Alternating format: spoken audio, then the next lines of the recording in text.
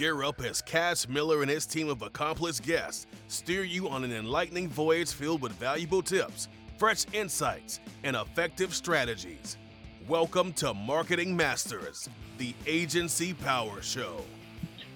Hello, everyone. This is Cass Miller. I'm the host of Marketing Masters, CEO of Titan Digital. Today, we're going to be talking about how website design and graphic design, they work together, but they're not exactly the same things. And there's a lot of aspects of both that are like complementary. So we're going to go through these things, and so that business owners know, the differences, but so how they work together, but how they're not quite the same. I've got with me Anthony Gaenzle of Gaenzle Marketing, and Anthony, it's great to have you on. Tell us a little bit about yourself and your agency. Sure. Thanks, Cash. I appreciate you inviting me on. It's been great to meet you. Gaenzle Marketing was started about 3 years ago.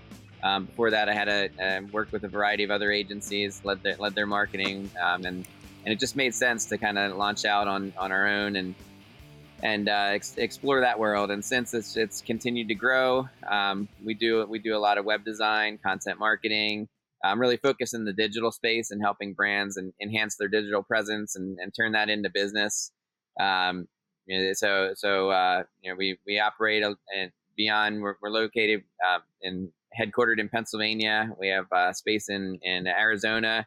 We work with clients up and down the East and West Coast and across the middle there as well. We just have fun with what we do. Great. Well, we're going to talk websites, but we're also going to talk graphic design, because websites, some of the core principles are quite a bit different when you're designing a website and the things that you have to do compared to graphic design, which is going to be, print pieces. Typically, it might be postcards, it could be brochures, it could be banners, any number of things. But they're the types of things that you do, from the design side, they differ. There's certain rules on the website side and certain ones on what is traditional graphic design. Websites, we talk user experience and whatnot, but you have an experience with any kind of a print piece. So how do I guess take us through some of the differences, between the two, so that people understand. Because I know whenever we've hired, graphic designers in the past and stuff, and you get them out of school, one of the things that comes up is they're trained in print design. And that's not the same as being trained in user experience, which is more of a, it's a web thing. So kind of walk us through that a little bit. Yeah, I think, especially with today's digital space, one of the major things that you see with traditional design versus design for web or design for the digital space is, interactivity, for example. A lot of the elements on a website, you're hovering over it, it's moving, you're seeing the space expand. Versus if you create a flyer, you create a backdrop for an event, you have a set space. It's going to be set either in front of the user. It's not changing. It's not moving. You open that brochure, what you see is what you get. So you really have to maximize that space and create something without the benefit of having that extra movement or engagement. Either way, there's a lot of similarities as well. You don't want to clutter things. You can really, with web, you can add a lot more elements and they can move and expand, and you can have things where maybe that box of text doesn't appear at first, but when you hover over it, it appears. It's harder to do that with traditional design. You have to have everything there and set within those boundaries. So that changes. Yeah, that's really a good example, because one of the real big differences between the two is with print, you have a set amount of space. It does not change. Whereas a website, it's any page can essentially be endless. You can do all sorts of things, but you can have areas that open and close, that provide more information. It can be, drop down boxes or something that's click the arrow and then the area expands and such. So the designer has a lot more that they can do with any kind of a website. And so if you're thinking, I want a print piece, and you're trying to pack all the information that might be on a website, say even if it's a single page, because if you were to go to the designer and you say, I need everything that this page says in an 8.5 by 11 piece of paper, essentially, that you're going to also fold up, that can be really challenging because often, people think with print pieces that this can be done quickly and stuff. We've done a lot of print pieces over the years, especially like booklets and things, and you end up with all of this information and you're trying to figure out how to combine it, or eliminate stuff. How do you get the point across? And you only have so much space to work with. Mm-hmm. Yeah, and you have to end up cutting down text, cutting down some of the copy, shrinking some elements, and if you always have to be careful about that because on a website, you can space it out a little bit more. But if you have to shrink it down and something that's already only 8.5 by 11, you can't zoom in on that to read it. You can't access that element. Another on the line of what you were saying about the spacing where it's being displayed. If you have a backdrop, for example, you need to think about where it's going to be at an event. What's going to be in front of it? Is there going to be a table, a podium, something like that? So you can't place the URL down at the bottom. You can't place text in certain areas. So you really have to think about all these different things because it is what it is. Once it's out there, it is what it is. Versus your website, you can make it very engaging, and you can have a block here, then they scroll a little bit. Block here, you don't have any scrolling opportunity. You're not going to scroll up on the event backdrop to see what's below the table. Yeah, you're definitely not.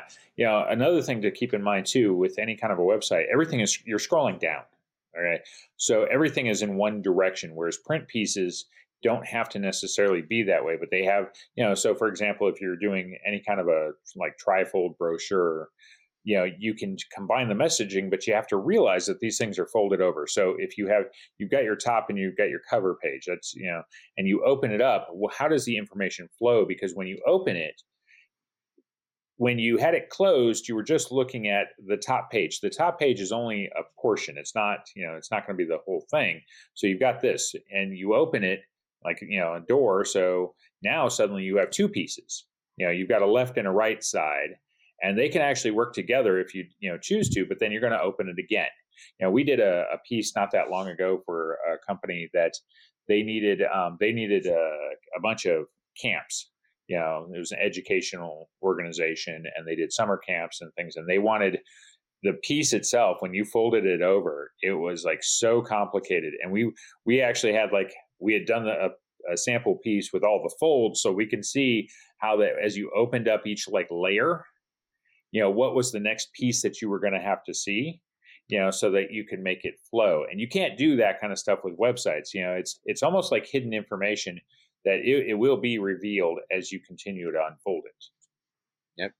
And that's great to have something like that in a brochure because that adds an element of engagement. Mm-hmm. A lot of brochures, you hand them out and they never get read, they get thrown away. But if you have something creative like that keeps people driving through the piece, that's a great way to keep people engaged because you don't have that, like we said, you don't have that click and move around the site, engaging interactivity and moving elements, but you can create some kind of experience and create excitement on that first page. So they want to flip to the next page and they want to keep that. So it's, it's just important to really think about what you want to say, how you want to say it concisely, get to the point and grab people's attention. Otherwise it's going to end up in the trash and you spent, $3, $4 for each piece that, is just getting dumped in the recycling bin or the trash. So. Yeah. Another thing you can do that you can't obviously do with a website is the actual paper you use and such. There's some really nice, and you wouldn't think about it, you think of piece of paper, everybody probably think printer paper or something right out the gate.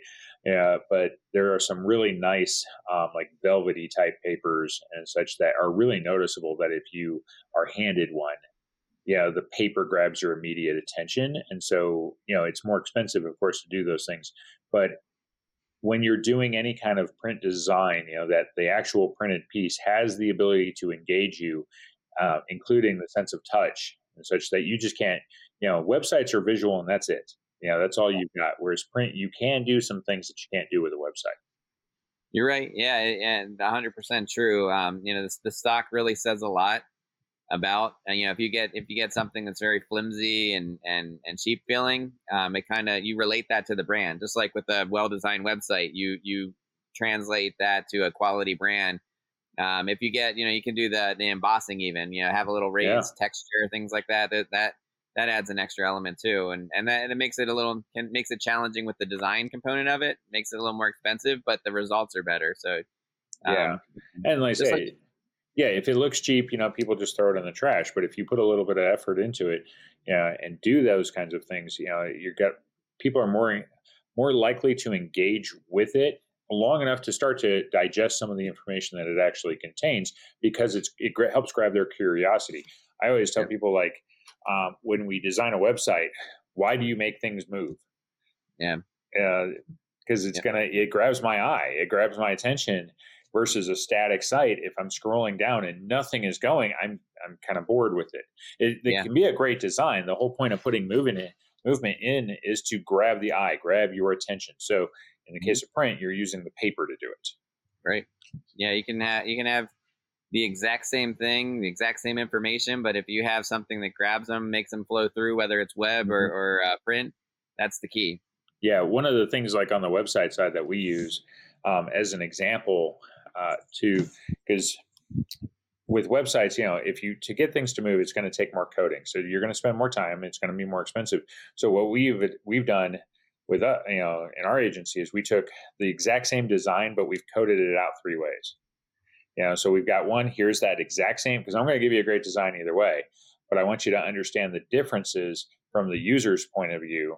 So here's the static version. Here's one that has the homepage moving, and then here's one where we've taken the time to also get the internal pages going and such. So Yeah, that you can see the difference. You're going to understand why this is going to cost more for this engagement, but you're also going to, you're going to see um, what the difference is, because it is more eye catching. It does other things that is going to grab your attention. yeah, yeah. When you have elements, sliding in, or you have an animation, you can really use that animation to pull people's attention to the key things that you want them to see on your page. Versus, to your point, you have a Hmm. static page that just runs down. What are you supposed to look at? You have to give these visual cues to people to get them to look at and interact with what you really want them to, if you want them to convert. Yeah, no, that's a really good example too, because it's like, if you make something move, that you're basically saying, "Hey, look at me," and that might be a key thing that you need them to look at, because it could be some sort of a headline, or any piece, a piece of information that you need them reading. Hmm. That's a good way to do it. Like, I've got everything else is static except for that one thing. Yeah. How are some of the design principles, really different? Kind of dive in a little bit, more, between websites and traditional graphic design, which is essentially print. What are some of the things that we do differently between the two? Yeah, I find that one thing I know on a website, white space is good on either one, but I find that we use a little less white space on a traditional design, Hmm. just because of the necessity to fit things into space. You don't have that ability to space things out. Whereas web design, it's a little more critical to define the different sections so people can see exactly what they're reading. Um, you want to look at things like fonts, for example. On a website, you want to look at the accessibility factor and think about the contrast, and Yeah. make sure that there's a higher contrast. And for people with impaired vision on the site, they need to have that element in place. If you look at screen readers, things like that, as well, with font choices. Certain fonts just don't play well online, and if you're thinking about, especially when you're thinking about crossing over from a mobile device to a desktop, for example, you don't have that with with a brochure. Yeah. I'm not going to view it on this table versus this table, and it's different. But with a website, you really have to factor in that a lot of your audience is going to be viewing that on their phone, and they're going to have a different, you want them to have a pretty equal experience. You don't want them to have this element that was really great on a desktop. They start looking at it on their phone, and half of it's off the screen. Hmm. It was size too big, or it was size too small, and they can't read it. So there's a lot of those types of factors that you have to take into account when designing. Yeah, another thing too is, because we were talking about movement and stuff, so the sliding that can go on that we can incorporate, but you have to watch what it's sliding over. If you're using parallax or something, Hmm. well, what looks good if it was static eventually could end up on top of something else, a different, the layer can be over something else. And suddenly text that you might have, the text could become unreadable. I've seen that a few times, where they didn't consider as you're scrolling down the shift that happens and where it ends up. Yeah, because we're just, you don't see that when you're actually doing the design. You're only seeing it after it's coded. Yep. No, 100%. Yeah, and that's why it's so important before you ever launch a site. Kind of build it in the background in a staging environment first of all, but before you launch it, make sure it's not just you, not just you, the designer, testing it out and looking for flaws, because you've been so focused on creating it that you're going to miss things that outside eyes might catch. So you want to test everything on different devices. You want to have other eyes on it and make sure it's working. The last thing you want to do is send something over to a client and they love it on desktop. One of their teammates comes in and says, "Hey, did you see this on a mobile device? It's wonky as can be." And then they're calling you up and saying, "What are you doing to our site?" So you lose credibility quickly as an agency if you're doing that kind of stuff. Another thing that's important too, but also varies, is the flow of information. In the case of websites, we have pretty much a standard rule, because you've got what's known as above the fold for any design you do, and your most important information is typically you're going to want to put it in there because of the fact that 100% of the time, if you load the site, they're going to see that part.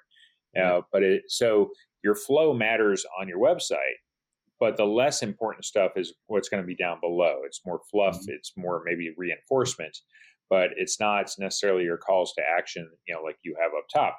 Versus a print piece, that's going to be a bit different, because if you did a brochure or a booklet or whatever it might be, well, the print, everything's a little bit different, because if you open the whole thing up, now if you went off the same principle, as soon as you opened up the first, fold or whatnot, you should have the most important information there, but that's not necessarily the case with print, right?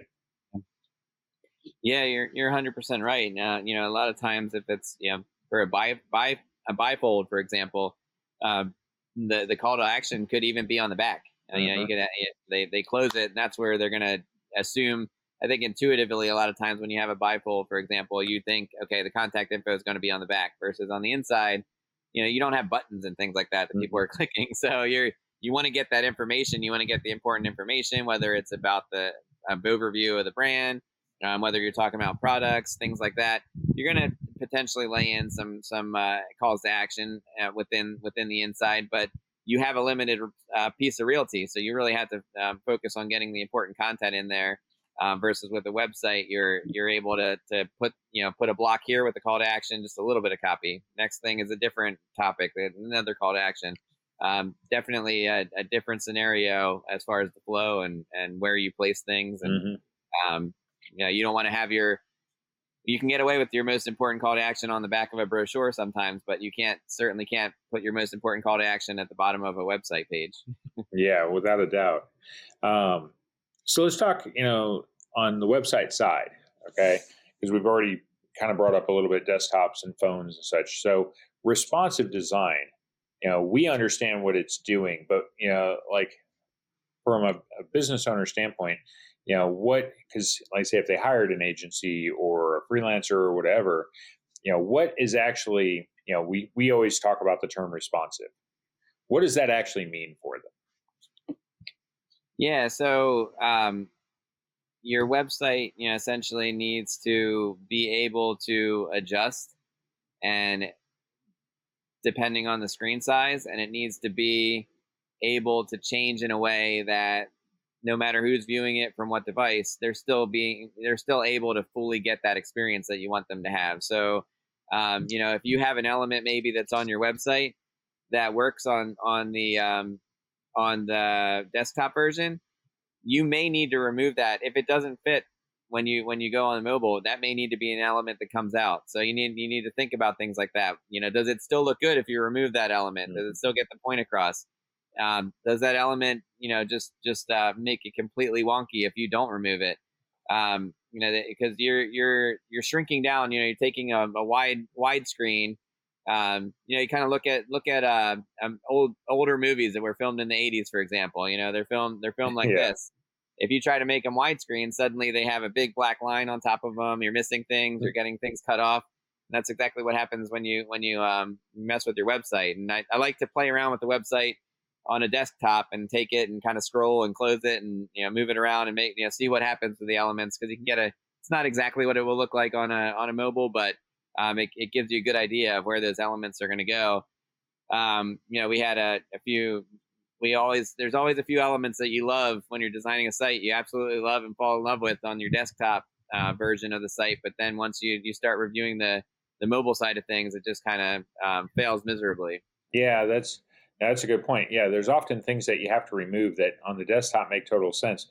But the thing is when you get down, and on tablets, they'll probably all remain. But when you get to the phone size, the issue is also going to be that the more information you try to pack into a page, by the time you get to the phone, that information is going to be stacked so high. I mean, it's going to be this like endless scroll of stuff. And that really it detracts from the user experience when you do that. We have the ability to remove elements and blocks of text and such if we need to. So you have to keep that in mind when you're trying.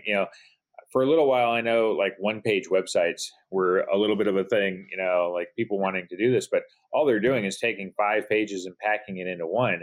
And that didn't totally make sense because the page itself would become so long, even on desktop, let alone when you got to the phone version. And the point of navigation is just to break up the content some, and allow people, to go to what they actually want and not view everything on one page, because there's going to be a bunch of portions they don't care about. And it makes it harder to also highlight the things that you do want to make sure that they read. Yep. Yeah. We still have some clients who want to do that one page thing. And we always caution them about that because a lot of information can get lost in a one page design. Mm-hmm. Whereas if you're able to really take a specific service, a key service, and highlight it, in its own separate space, you can really do a lot more with that. And you can say a lot more about it versus if you have one page, you're very limited about what you can say about something, and that limits your ability to, convince someone that it's for them. So, and you look at from an SEO perspective as well, a one pager site's gonna really limit your ability to narrow things down and appear in search and things like that as well. So that is kind of challenging, right? And like with internal pages, like service pages, things like that. We also, especially if you've got a business that's got a number of different services they offer, we like to tailor the calls to action to that specific service on that specific page versus saying, hey, contact us. We want to say, if it was a landscaper or something, it's like, do you need, irrigation installed or something, you need a sprinkler system installed, and that's one of the things they do. We would want to be, very specific about that for that call to action. And it's very hard to do that when you get, this, like, say, long scrolling page, because eventually you're scrolling down and everything's kind of lost. Yeah. And you kind of, it's hard to, as you're scrolling, just grab, oh, wait, there it is. There's what I was looking for, and just pull that out really quickly. Versus if you have some sort of navigation, you can just, it's more intuitive to look at that and just kind of click and go from there. Yeah. Earlier you mentioned something, like contrast in colors and such, which plays big into accessibility, for websites, because that's become a big issue. And it's not something, like with print, there's nothing we can do. I mean, it's like, we don't have a lot of options on that side to be able to make adjustments for, people based on their disabilities and whatever they might, whatever might be the issue for them. But with websites, that's become a big thing. And we can actually do quite a few things, to be able to tailor them for different audiences. There's definitely like certain widgets, programs we can install that allow for the change of contrast, allow for change of text size, and there's a number of things we can do. So why does the ADA stuff matter for websites, and why should business owners be making sure that it is done? If you're having a professional, take care of your site, or if, even if you were using a service like, a Wix or a Squarespace, that you need to make sure that that is, part of it. Yeah. Beyond the, it's kind of, accessibility is still sort of a gray area when it comes to the legal space and the legal concepts around it.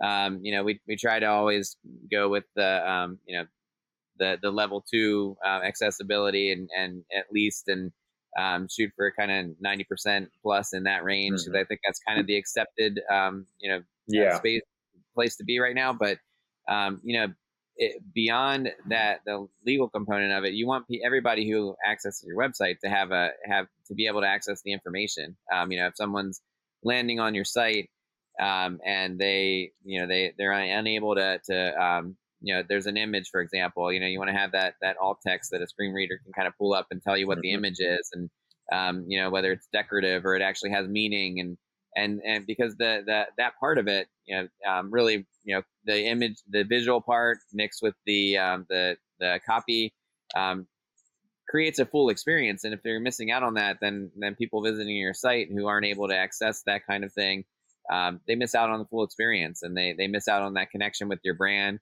You're doing them a disservice. You're not allowing them to have a full web experience. So it's the right thing to do, but it also helps really make connections that are really key and important. Yeah, I think because it shows that you're paying attention to that area, and yeah, it's been a legal gray area.